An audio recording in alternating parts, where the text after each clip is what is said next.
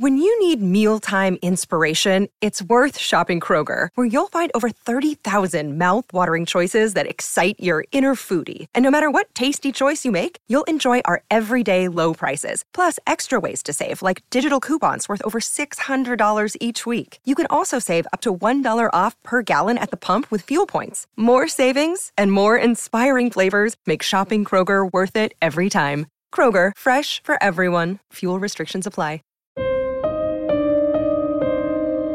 I'm Kathy with a K. And I'm Kathy with a C. And this is Season 2 of Killer Destinations. Today's destination is Fayetteville, North Carolina. In 1783, the North Carolina General Assembly approved the town's official renaming from Campbellton to Fayetteville in honor of the Marquis de Lafayette. He was a French nobleman who served as a major general in the Continental Army during the Revolutionary War. And in fact, I know from my time working in Congress that in the current House of Representatives chamber, only 2 portraits hang on either side of the Speaker's desk. George Washington is to the right of the Speaker, and the Marquis de Lafayette is on the left. This was done to honor General Lafayette's significant help securing victory in the Revolutionary War. Out of the dozens of U.S. cities and countries named after General Lafayette, Fayetteville, North Carolina was the first, and it is said the only one, he actually visited, traveling there by horse-drawn carriage in 1835. Known throughout history for its cultural diversity and military presence, today the Fayetteville area stands as a testament to its proud past. Many structures have been painstakingly preserved to reflect this history in 9 designated historic districts across the city.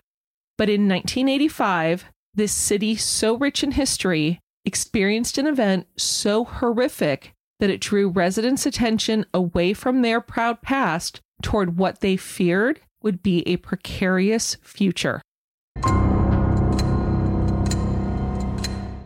Gary Eastburn and his wife, Catherine, who went by Katie, were married for 11 years in 1985. They had 3 daughters, 5-year-old Kara, 3-year-old Erin, and a 22-month-old toddler named Jana. Gary was a captain in the Air Force and supervised air traffic control at Pope Air Force Base. The Eastburns rented a 3-bedroom single-story house on Summerhill Road in a quiet middle-class neighborhood of Fayetteville. Many neighbors were active or retired military due to its proximity to Fort Bragg, which was close to Pope Air Force Base where Gary worked. In March of 1985, 36-year-old Gary left for Montgomery, Alabama, over 500 miles from home, for a 10-week officer training course that was required for his upcoming assignment. The Eastburn family was scheduled to move to a new post in England, and Gary was training to take a position as a liaison to the Royal Air Force. 31-year-old Katie was getting ready for the move and trying to find a new home for their family dog, an English setter named Dixie. Gary and Katie kept in touch with regular letters and phone calls. On Thursday, May 9, 1985, Gary called Katie but got no answer. But Katie called Gary religiously every Saturday at 8 a.m., and he was looking forward to hearing from her. On Saturday morning, when Katie did not make her regular call, Gary became worried, and that fear intensified when he called home and got no answer. So, on Saturday, Gary called a couple friends in Fayetteville, as well as the sheriff's department, and asked them to check on Katie. Shortly after noon on Sunday, now this is 3 days after Gary first attempted to call Katie with no answer, and it was also Mother's Day, the Eastburns' next-door neighbors grew concerned because they had not seen Katie or the girls for days. Not since Katie borrowed some milk at around 8 p.m. on Thursday night.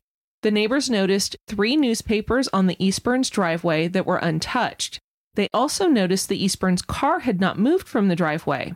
After knocking on the front door and not receiving any response, the neighbors went around the house, knocking on the doors and windows around the perimeter of the house. Again, no response. But the neighbors thought they heard the sound of a baby crying, so they called the Cumberland County Sheriff's Department. The deputy sheriff who responded banged on the front door, but nobody answered. So, Kath, according to an Associated Press article in the Charlotte Observer, After Gary called the sheriff's department the day prior to ask them to check on his wife, the deputy who came out left a note tucked in the door. It said, "Call your husband in Alabama." So when this new deputy comes out on Sunday after being called by the neighbors, they find this note perfectly placed and untouched in the door. So they know Katie has not gone in and out of that house. While walking the perimeter of the house, the deputy looked in a bedroom window and saw a crying toddler in a crib. Desperate to get to this child, he tore the screen off, opened the window, got into the room, and handed 22-month-old Jana to the next door neighbor. The stench in the house was horrific, and it was obvious to the deputy that the child had been alone for quite some time. So he walked through the house to the master bedroom, where he discovered an unimaginable scene. The body of 3-year-old Aaron Eastburn was on the floor next to the bed. Also on the floor, on the other side of the bed from Aaron, was her mother, 31-year-old Katie Eastburn. Katie was naked with her blouse draped over her left shoulder, and it was later determined both Aaron and Katie had multiple stab wounds to their chests, and their faces were partially covered with pillows.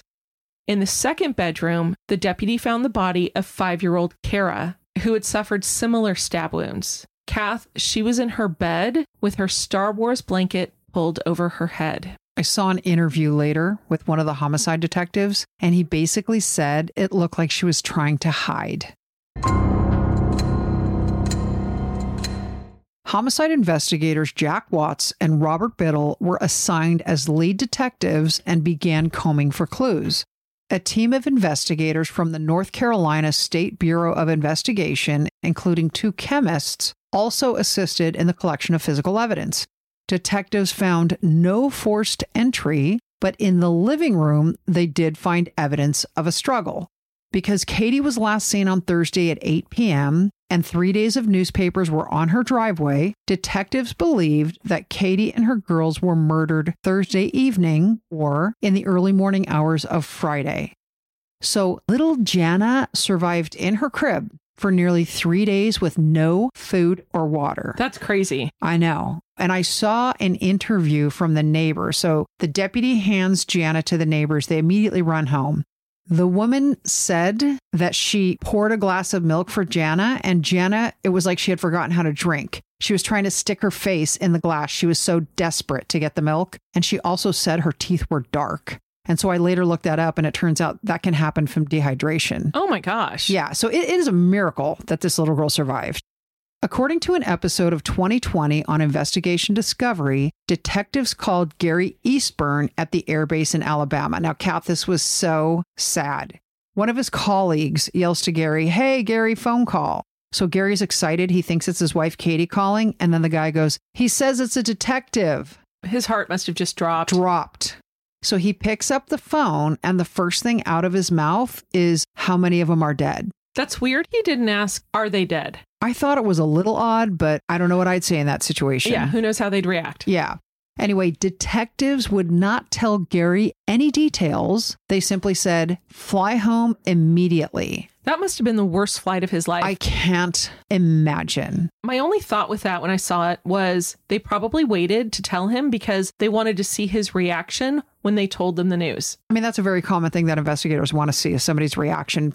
So Gary was accompanied by a fellow military officer and immediately flew home to Fayetteville, where he went directly to the sheriff's station. On Tuesday, following the Thursday night murders, detectives took Gary Eastburn to his home, hoping he could help them find clues as to who committed these atrocious murders. He walked around the house with homicide detectives, and according to an Associated Press article in the Charlotte Observer, Gary was there for approximately 2 hours. But the sheriff's department would not comment on conversations, Gary's observations, or his mental state. According to Sean Dooley with ABC News, the police even turned to toddler Jana, the only survivor, to see if there were clues she could offer. They brought in a child psychologist to question Jana, but ultimately the psychologist was not certain that Jana had seen the actual murders, although she had clearly heard something. So, Kath, I saw this video, and I'm sure they were videotaping the child psychologist in case Jana did say something incriminating against somebody. They needed evidence in court to show that she was not being led. So you see the psychologist showing Jana photos of her house. And Jana's like, she's just this cute 2-year-old and she's just looking at him. And the psychologist says something like, did something bad happen there? And you hear this little girl go, no. And then she comes across a picture of her mother and she kisses the photo. Isn't that so sad? I know. It freaking broke my heart. Then at some point, Jana says to the psychologist, hide from the burglar. He's going to get us. Clearly, she experienced the trauma. She experienced something. Yeah. Exactly. And so nothing she said to the psychologist helped the investigation. And as an adult, she has no recollection whatsoever. Thank God. According to the Kansas City Times, a crowded funeral for Katie, Kara, and Aaron Eastburn took place just over a week after the murders at St. Agnes Catholic Church in Shawnee Mission, Kansas.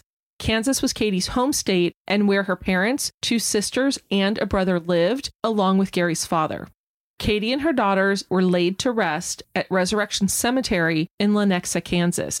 Kath, I saw an interview with Gary, and he was talking about how Katie loved Kansas and was very close to her family and didn't particularly want to go to England. And she grew up with horses and loved horses. So he says to her, hey, let's go to England. You can have a horse in England. So I guess it was sort of an enticement for her. Enticement, bribe. Potato. Exactly. You do what you got to do. Absolutely. Especially because he had no choice. Right. Because the Eastburns kept mostly to themselves and Katie appeared to have no enemies, detectives were at a loss for motive. In a Charlotte Observer article by journalist Elizabeth Leland, a neighbor was quoted as saying, they were good people, quiet people, pleasant people. It wasn't like she was some shady character that we could just check the background and come across something. She was a housewife, and the biggest thing that happened to her that week was that she sold a dog. Detectives Watts and Biddle pressed Gary for leads. Gary told them that Katie had recently met a man to whom she had given their dog Dixie, but Gary could not tell detectives the man's name, where he was from, or anything about him. Just that Katie said he seemed really nice. And this was confirmed by Katie's mother, who received a letter from Katie saying that she had met a nice man who would provide a good home for the dog. At the time Katie wrote her mother the letter, the man who was supposed to buy the dog was set to visit the Eastburn home to determine if Dixie would be a good fit with his current dog. Investigators went to work trying to identify this man. According to an article in the New Yorker written by Nicholas Schmidl, Katie had placed the ad in a newspaper called the Beeline Grab Bragg, which was a newspaper that catered to military families in the Fort Bragg area. Her ad asked that someone provide their dog with a good home, and she placed a nominal $10 asking price just to keep people away who were not serious. In the meantime, police also pursued other leads.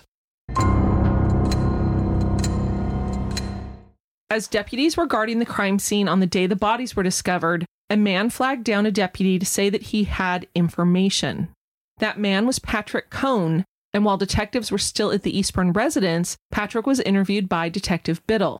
He told the detective that around 3:30 a.m. early Friday morning, he was walking down the street the Eastburns lived on, returning home to get ready for work, which was an early morning shift as a janitor. As he was passing the Eastburn residence, he told the detective he saw a big white man walking down their driveway with a plastic trash bag slung over his shoulder. Patrick estimated that he walked within 3 feet of the man. Patrick turned around to see the taillights of a white Chevy Chevette glow before the car pulled away. The man was described as a very large white man wearing jeans, a knit cap, and a black members-only jacket. In 1987, I'm assuming this means he thought he was an it guy. For sure. Detective Biddle took Patrick to the sheriff's department where he worked with a sketch artist to create a composite of the man he saw. Deputies were staked out at various locations throughout the county looking for a white Chevy Chevette. Soon, however, the stakeouts were leaked to the media, so the Cumberland County Sheriff's Department took a more direct approach. 6 days after the murder, they asked for the public's help in finding the man who bought the Eastburn's English setter, Dixie. Deputies said this person needed to come to the station. 27-year-old Timothy Hennis, an Army parachute rigger, was at home with his wife Angela 3 days after the Eastburn bodies were discovered. Both heard TV news reports that investigators were searching for the man who bought Dixie 2 days before the murders.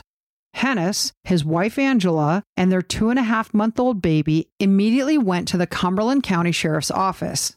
Timothy Hennis was questioned for nearly 7 hours by homicide detectives after he informed them that he was the man who bought the dog. His wife and baby waited in the reception area the entire time. 2 things. That's crazy that he submitted to a voluntary interview for 7 hours. 7, yes. And that his wife and 2.5-month-old baby waited in the reception area the entire time. I would have been like, call me when you're done. Exactly. Hennis told detectives that he called a phone number listed in the ad. He left his number with the Eastburn's babysitter, and he received a call back from the woman who was selling the dog. According to an Associated Press article published in the Herald Sun, Timothy Hennis told detectives that he picked the dog up on Tuesday, May 7th. He also told them that on Thursday, the night of the murders, Katie called him at 8:45 p.m. to see how the dog was doing. When detectives asked where he was earlier in that day, Hennis said he drove his wife and daughter to stay the night at his in-laws' house, and then he returned home, only stopping for gas. He denied seeing Katie Eastburn at any point after Tuesday. When asked why he didn't come forward sooner, he said he did not know the last name of the family from whom he bought the dog. Although detectives later said Hennis answered many of their questions impatiently, he did stay for 7 hours and voluntarily provided blood, saliva, hair samples, fingerprints, and palm prints. After the interview ended, detectives walked the family to their car and saw it was a white Chevy Chevette. 6 hours later, Hennis was arrested. Kath, we find out later that during the 7 hours he was there at the station, detectives wanted to go bring Patrick Cohn to the station and see if he could identify Hennis from a photo lineup, commonly known as a six-pack. So that's part of the reason the interview took so long. They brought him to the station, as well as, I believe, one other potential witness, and they literally cut out pictures of tall blonde men with mustaches, taped him to a manila folder, and asked Patrick Cohn, hey, do you identify him? He picked out Hennis. Despite Patrick being able to pick Hennis out of a photo lineup, Hennis was released after his interview because detectives did not yet have an arrest warrant for Timothy Hennis. At booking, Hennis was noted to be 6'4" and 220 pounds. So Kath, Detective Watts, who was one of the lead homicide detectives on the case, said that when Hennis walked into the police station, he knew him from somewhere. He knew he'd seen this guy's face before. It turned out it was from the composite sketch created by Patrick when he went down to the station to work with the sketch artist the day after the murders. And Kath, Detective Watts said that the sketch was the best he had ever seen. According to an Associated Press article published in the Durham Morning Herald, the affidavit for the arrest warrant stated that 2 witnesses picked Hennis out of a lineup. The affidavit also said that investigators found evidence that the killer cleaned the crime scene and washed evidence down the sink.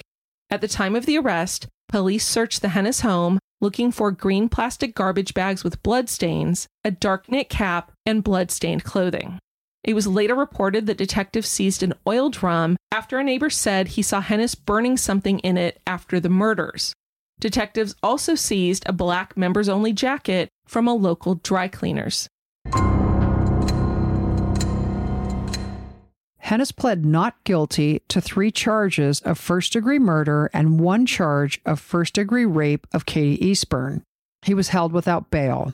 In the previously referenced New Yorker article, it was reported that Hennis was offered a plea bargain, 2 counts of second-degree murder with a likely penalty of 2 consecutive life sentences.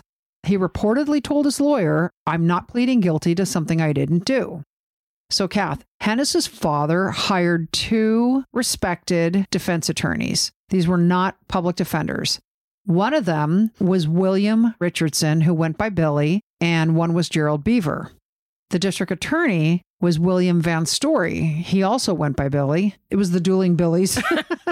Like the Kathy podcasters. That's right.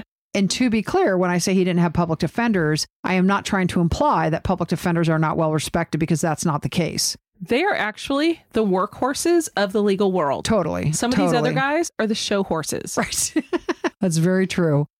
Jury selection began on Tuesday, May 27, 1986, just a year after the murders. And the courtroom, of course, was packed every day. Prosecutors opened their case by telling the jury that sex was the motive and admitting that little physical evidence connected Hennis to the murders, but none of the physical evidence ruled him out. They suggested that because Hennis's wife had just had a new baby and she was away for the night, perhaps he was looking for sex. They put Hennis's former girlfriend on the stand. Now, Kath, she had come forward after Hennis was arrested. Hennis mentioned nothing to the detectives about this former girlfriend, but it turns out Hennis did not go straight home after dropping off his wife and baby at the in-laws' house. What he did was he went to his former girlfriend's house. Now, he dated this gal for quite some time. They had met years earlier at Fort Bragg. And even after they broke up, Hennis would sometimes go occasionally stop by. So on the day of the murders, Hennis shows up at his ex-girlfriend's house knowing that her husband is deployed to Germany. And he just kind of like makes this unannounced surprise, "Hi, I'm here." She lets him in, they chat. She then taps his wedding band and asks him how his marriage is going. He says to her, "She left me." Of course he did. Yeah, a total misleading reference to the fact that she was visiting her parents. Or he was just a big fat liar who was hoping to have sex. According to prosecutors, if Hennis was looking for romance, he got no encouragement from this lady and he left. Is romance a euphemism? Because Yes. I don't think he was looking for romance. Yes, ma'am, it is. Kath, why are so many dogs now suffering from health issues? Actress Katherine Heigl, who's helped save over 16,000 dogs through her foundation, said she's seeing more issues with joints, odors, and health than ever before. And after doing a ton of research, she feels there's one place we can look to improve any dog's health: their food. What she discovered is actually the way many dog foods are made can create toxins that could be wrecking our dog's health. And this is true even for many of the premium brands. Fortunately, she found that just by adding a few special superfoods to her dog's food, she saw a huge transformation in their health. She's made a 20-minute video explaining step by step how anyone can do the same thing to see incredible changes in their dog's health. And Kath, as you know, we have a schnauzer named Ollie, and even though my husband insists he is not, he is overly flatulent. After I started giving him this food, I swear there was a reduction in his smell. I love that. And I'll come over to your house now. Exactly. Well, and you know, we have a Vizsla we call Orange, and she's a senior dog. And over the last couple of weeks, she has actually had more energy to be running around the backyard with the younger dog, the Doberman we call Brown. Or crazy. A little bit. So if you want to keep your dog healthy and happy, go to badlandsfood.com/killerd and watch Catherine's video right now. Again, that's badlandsfood.com/killerd. When you need mealtime inspiration, it's worth shopping Kroger, where you'll find over 30,000 mouth-watering choices that excite your inner foodie. And no matter what tasty choice you make, you'll enjoy our everyday low prices, plus extra ways to save, like digital coupons worth over $600 each week. You can also save up to $1 off per gallon at the pump with fuel points. More savings and more inspiring flavors make shopping Kroger worth it every time. Kroger, fresh for everyone. Fuel restrictions apply. Save big on brunch for mom, all in the Kroger app. Get half gallons of delicious Kroger milk for $1.29 each. Then get flavorful Tyson natural boneless chicken breasts for $2.49 a pound, all with your card and a digital coupon. Shop these deals at your local Kroger today, or tap the screen now to download the Kroger app to save big today. Kroger, fresh for everyone. Prices and product availability subject to change. Restrictions apply. See site for details.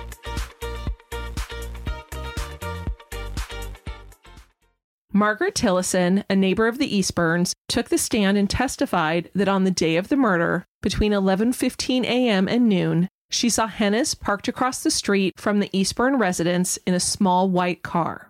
She said he had his head out of the window and was looking at the Eastburns' house.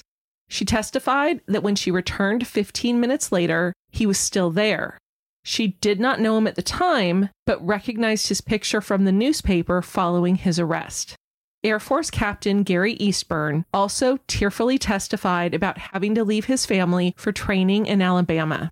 He talked about the missed phone calls and attempts to get in touch with his wife. He also told the jury that he went through his home after the murder and discovered there were missing items. These included an envelope with money, his wife's wallet, which had an ATM card, a lockbox that contained paperwork, and the debit card's password. Also missing were towels, sheets, and clothing. Kath, one thing that I thought was a little bit amusing was in the newspapers when they were referring to the debit card, every single article referred to it as a 24-hour bank card. The 24-hour bank card was missing. The 24-hour bank card was that. Like it was really funny. Welcome to the dawning of a new age. Exactly. Detectives testified that the use of luminol at the crime scene showed that the killer cleaned up after the murders and wiped down surfaces. They also told the jury that they tracked down 2 ATM transactions, or 2 24-hour bank card transactions, on Katie's debit card after her death, one on Friday night and one on Saturday morning. $150 was taken each time. The debit card was not used after Hennis's arrest. Detectives then looked to bank records to determine whether anyone using the ATM after that could possibly identify the individual who was in line in front of them.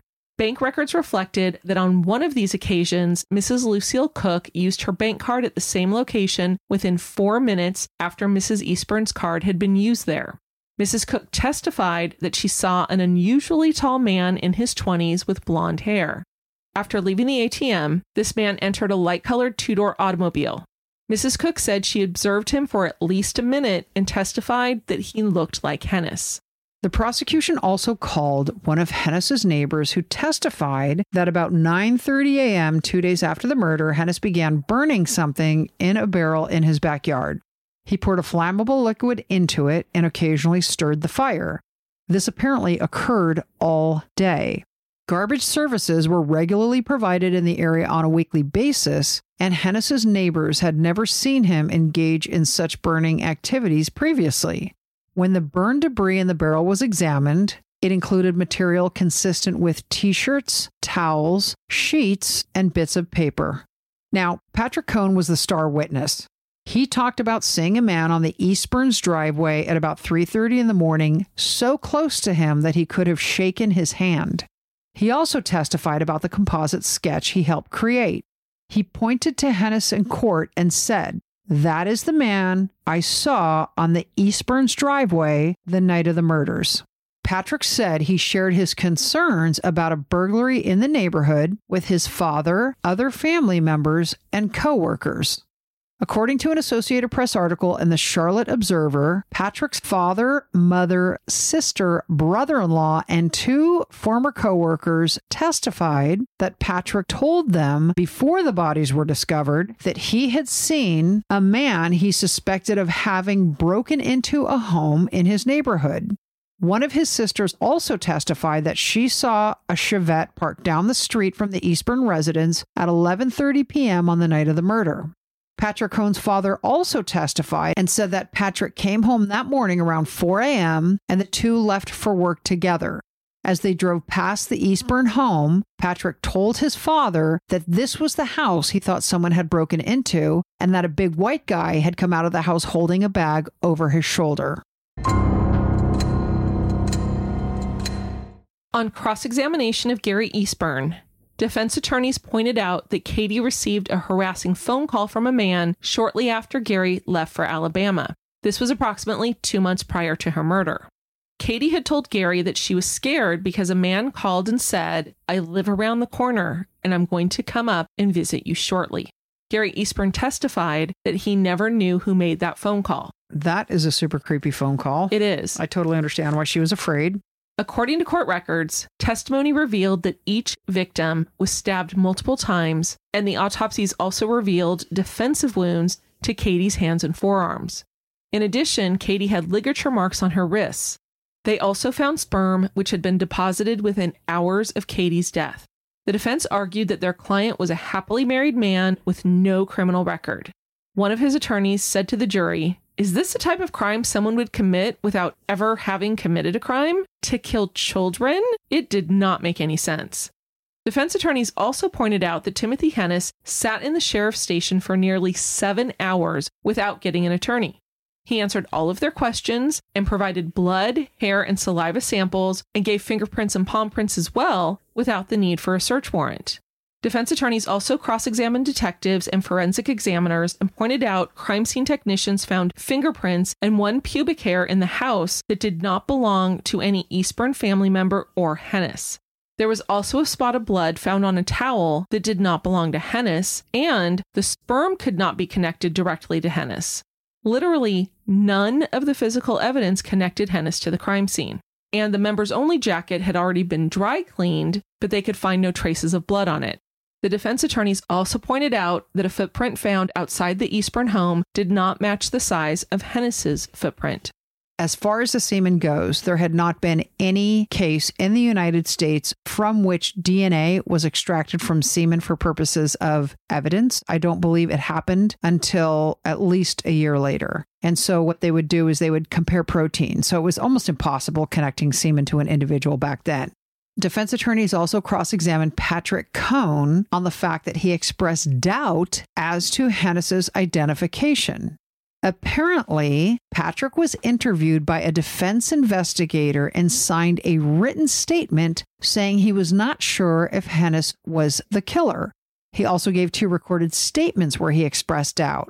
It was also pointed out that Patrick revised his estimate of Hennis's height and weight after Hennis was arrested. Now, Patrick testified that he did not know he was signing an affidavit, and he said the statements in the affidavit about him not knowing if this was Hennis were untrue. He testified that he believed he was signing a subpoena promising that he would appear in court. Now, Patrick admitted that he expressed doubts after picking Hennis out of a photo lineup on the day he was arrested, but Patrick said all of his doubts had since been resolved. And as to the witness who said she saw a man who looked like Hennis near the ATM, the defense pointed out that the identification was extremely tentative. Apparently, Kath, shortly after the murder, when detectives went to her, she told them she had not seen anyone at the bank. But nearly a year after the murder, she told them she recalled seeing someone who looked like Hennis. She picked his photograph out of a lineup, but admitted that she was not sure whether she was identifying him from the newspapers or from seeing him at the bank that morning. I'm surprised that the prosecution used her just for that reason. I agree. She didn't come forward until April of the following year saying, you know what, I did see him, it turns out. Prosecutor Billy Van Story, who was an aggressive advocate during the entire trial, apparently saved his most inflammatory and emotional language for closing argument. He said, "There's your baby killer. He's the one responsible for the deaths of these kids and their mother. The man responsible for taking their lives is sitting in this courtroom, breathing the same air as you are, and hopefully it won't be for much longer." The defense attorney said he, meaning the prosecutor, is asking you to kill Timothy Hennis or take his life away for the next 80 years on the basis of a man who can't get his story straight, on the basis of a woman who initially tells police she doesn't see anything and then comes in 10 months later and says she does, on the basis of Hennis burning something in a barrel. Kath, suffice it to say, both sides were very passionate in their arguments. On Friday, July 4th, 1986, over a year after Katie, Kara, and Aaron Eastburn were murdered, it took the jury 10 hours to find Timothy Hennis guilty. Hennis bowed his head while his wife and sister cried. His parents appeared stunned. He took off his wedding ring and asked that it be given to his wife. 3 days later, Timothy Hennis was sentenced to death.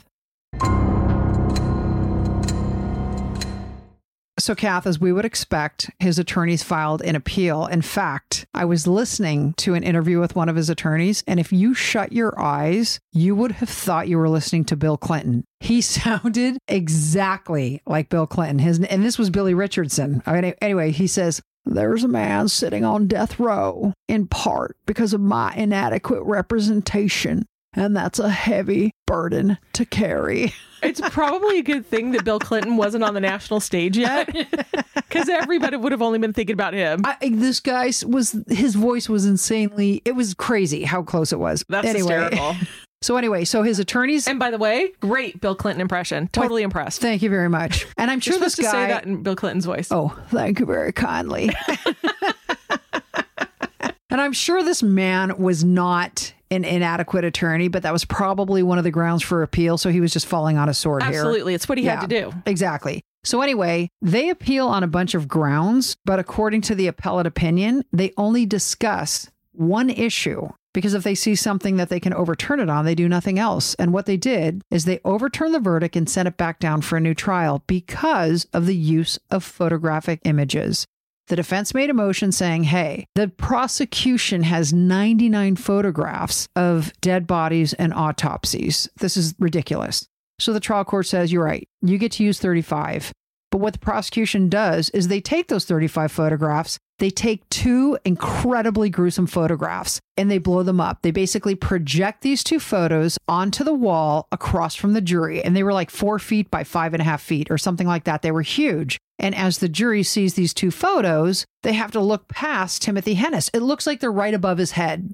And then they also took each of the 35 photographs, passed them slowly around to each of the jurors, which took an hour. And then after the defense attorney stipulated as to the cause and manner of death, which meant they really didn't need to go over the gruesome ugliness of the autopsy, the prosecution still brought out all the photos with the pathologists and they went through them one by one by one. And the Court of Appeal said, look, even though these are gruesome photographs and murder is gruesome, you get to admit gruesome photographs. However, the way it was done here was so biased and so inflammatory that it is foreseeable that the jury based this conviction on their emotions because the evidence was so slim and so circumstantial. And the Court of Appeal specifically went down the areas that were weak for each of the primary witnesses for the prosecution. In 1988, 3 years after Katie, Kara, and Aaron were murdered, Gary Eastburn took his surviving daughter Jana and moved to England to begin the job he was supposed to have when his family was murdered. Now, less than a year later, he had to return to the United States to testify in a second trial. So the second trial began in April of 1999, and the prosecution's theory was still all about sex. The defense's theory was that cops were pressured to get a verdict and ignored all exculpatory evidence. Even though there were new prosecutors, Timothy Hennis's defense attorneys remained the same. Needless to say, the defense learned lessons from the first trial. Not only did they point out at this trial that none of the physical evidence implicated Hennis, but they brought out evidence someone else could have committed the murder. The defense emphasized the threatening phone call to Katie in the middle of the night from a man who knew her name and said that he was coming over. They also introduced an anonymous letter that Timothy Hennis received shortly after he was sentenced to death at the first trial. The same letter was also sent to the Cumberland County Sheriff's Department. It read, "Dear Mr. Hennis, I did the crime. I murdered the Eastburns. Sorry you're doing the time. I'll be safely out of North Carolina when you read this. Thanks, Mr. X." Now, as a result of the appeal, use of any photographs was clearly limited during the second trial, and new evidence regarding Patrick Cohn was presented. According to the aforementioned New Yorker article, in court, defense counsel referred to Patrick as a thief and a liar. Between the first and second trials, Patrick committed several criminal offenses: attempting to use a stolen ATM card, being drunk in public and obstructing an officer, and driving a car with an expired registration. During the drunkenness episode, Patrick supposedly told an officer, "You can't arrest me. I'm helping you guys out. You need to check with the district attorney, man. They know me, and I'm their witness. I'm a witness in the Hennis trial." Those charges, like the others, were dismissed. Then, one night in February 1989, so this is just before the second trial began, it was reported that Jack Watts, one of the lead homicide detectives on the Eastburn case, stopped a vehicle that Patrick was driving. He failed a sobriety test, but instead of arresting Patrick, Detective Watts told Patrick's friend to drive him home. The friend later informed Tim Hennis's defense team that Cohn had told him, "I can do anything I want." The defense then called to the stand a tall, blonde teenage boy from the Eastburns neighborhood who looked similar to Hennis. This young man testified that he habitually walked along Summerhill Road late at night and admitted doing so at around 3 a.m. on May 10, 1985, early Friday morning, when the murders could have occurred. Then, on April 10, 1989, Hennis took the stand in his own defense, something he had not done in the first trial. And basically, Kath, his attorneys were like, we have nothing to hide. Get on the stand. They were happy with his testimony because Hennis kept his composure, and the jury saw him deny the murders, deny being involved with Katie or having any contact with her after he picked up Dixie, the dog, 2 days before the murders. On April 19, 1989, the jury found Timothy Hennis not guilty. He was still married to Angela and, for the first time in 4 years, got to hold his daughter. 1 month later, he and Angela were paid to appear on A Current Affair, which was a tabloid TV show, and Timothy Hennis basically blamed the police for being out to get someone so that they could just get the murders out of the news. And again, he reiterated that he did not kill the Eastburns. Gary Eastburn returned to England with Jana and eventually married a nurse.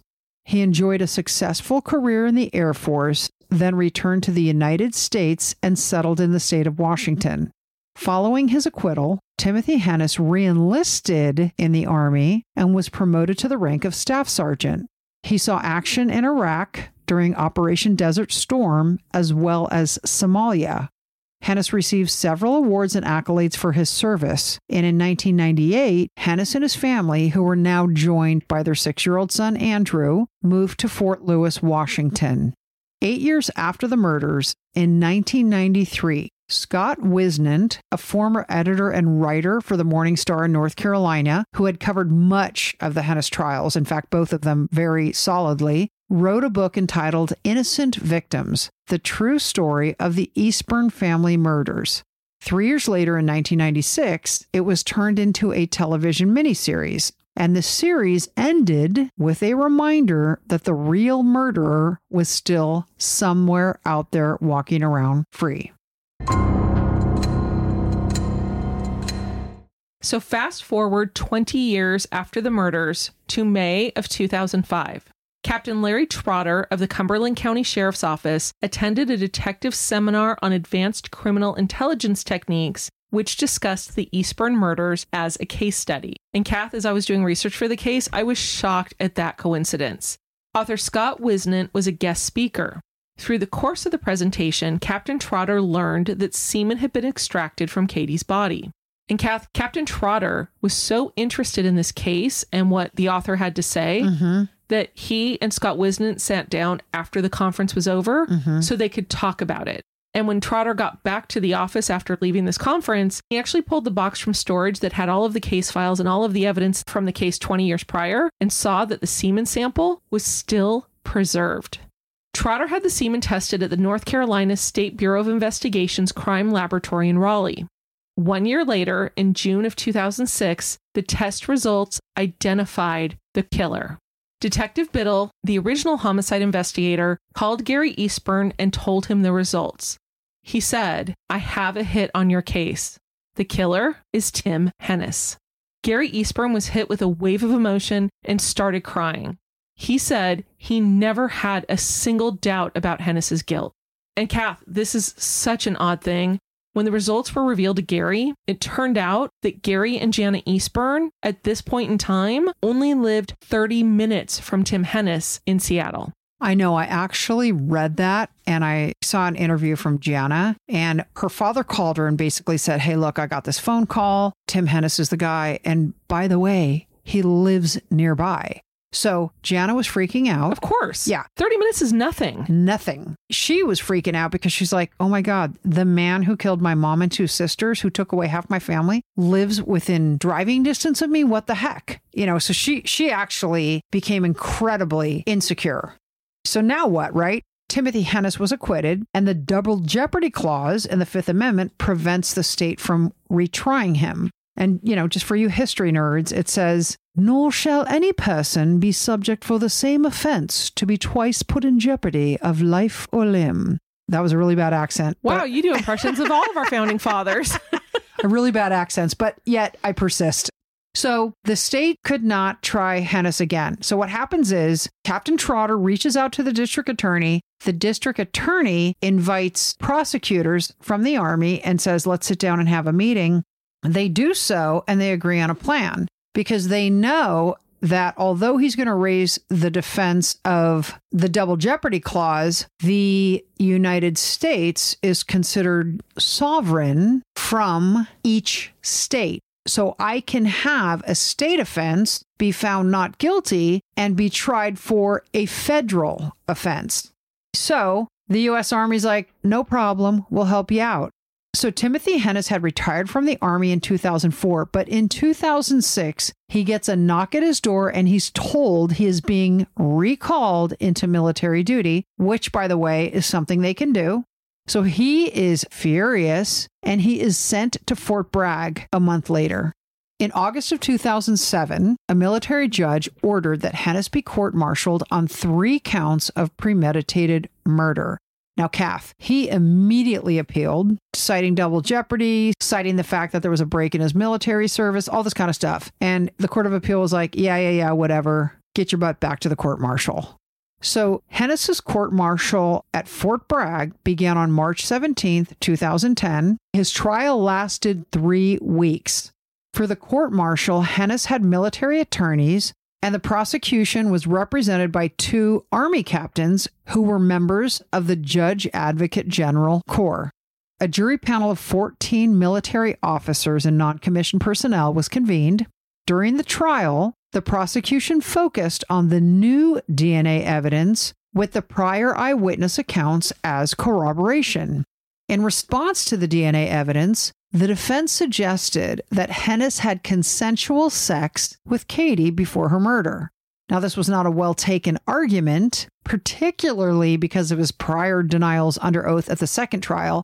But Kath, I also read that with the military personnel, they're separated from their families a lot. And the assertion that the separation would warrant adultery in a marriage did not go over well in court. Oh, it couldn't have. Exactly. So following 3 hours of deliberation, the jury unanimously found Hennis guilty on April 3rd, 2010. In the penalty phase, now 26-year-old Jana testified as to what the murders did to her and her father. She said she was deprived of half her family. After the verdict, Jana told reporters that she felt she closed a chapter. She said, "I feel more at peace now for myself and my family that he is behind bars."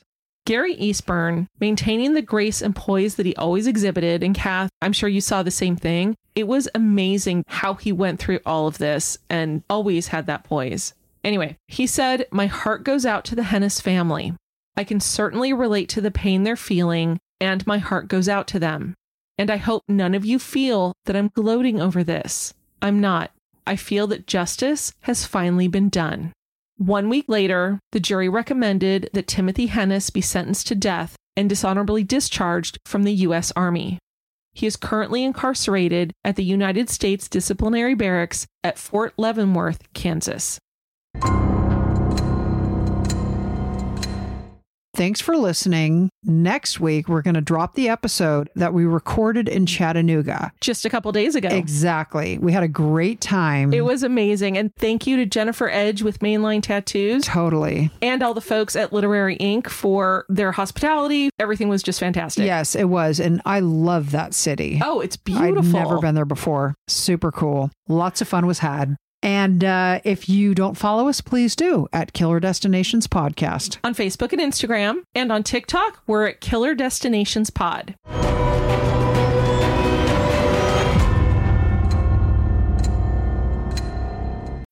When you need mealtime inspiration, it's worth shopping Kroger, where you'll find over 30,000 mouth-watering choices that excite your inner foodie. And no matter what tasty choice you make, you'll enjoy our everyday low prices, plus extra ways to save, like digital coupons worth over $600 each week. You can also save up to $1 off per gallon at the pump with fuel points. More savings and more inspiring flavors make shopping Kroger worth it every time. Kroger, fresh for everyone. Fuel restrictions apply.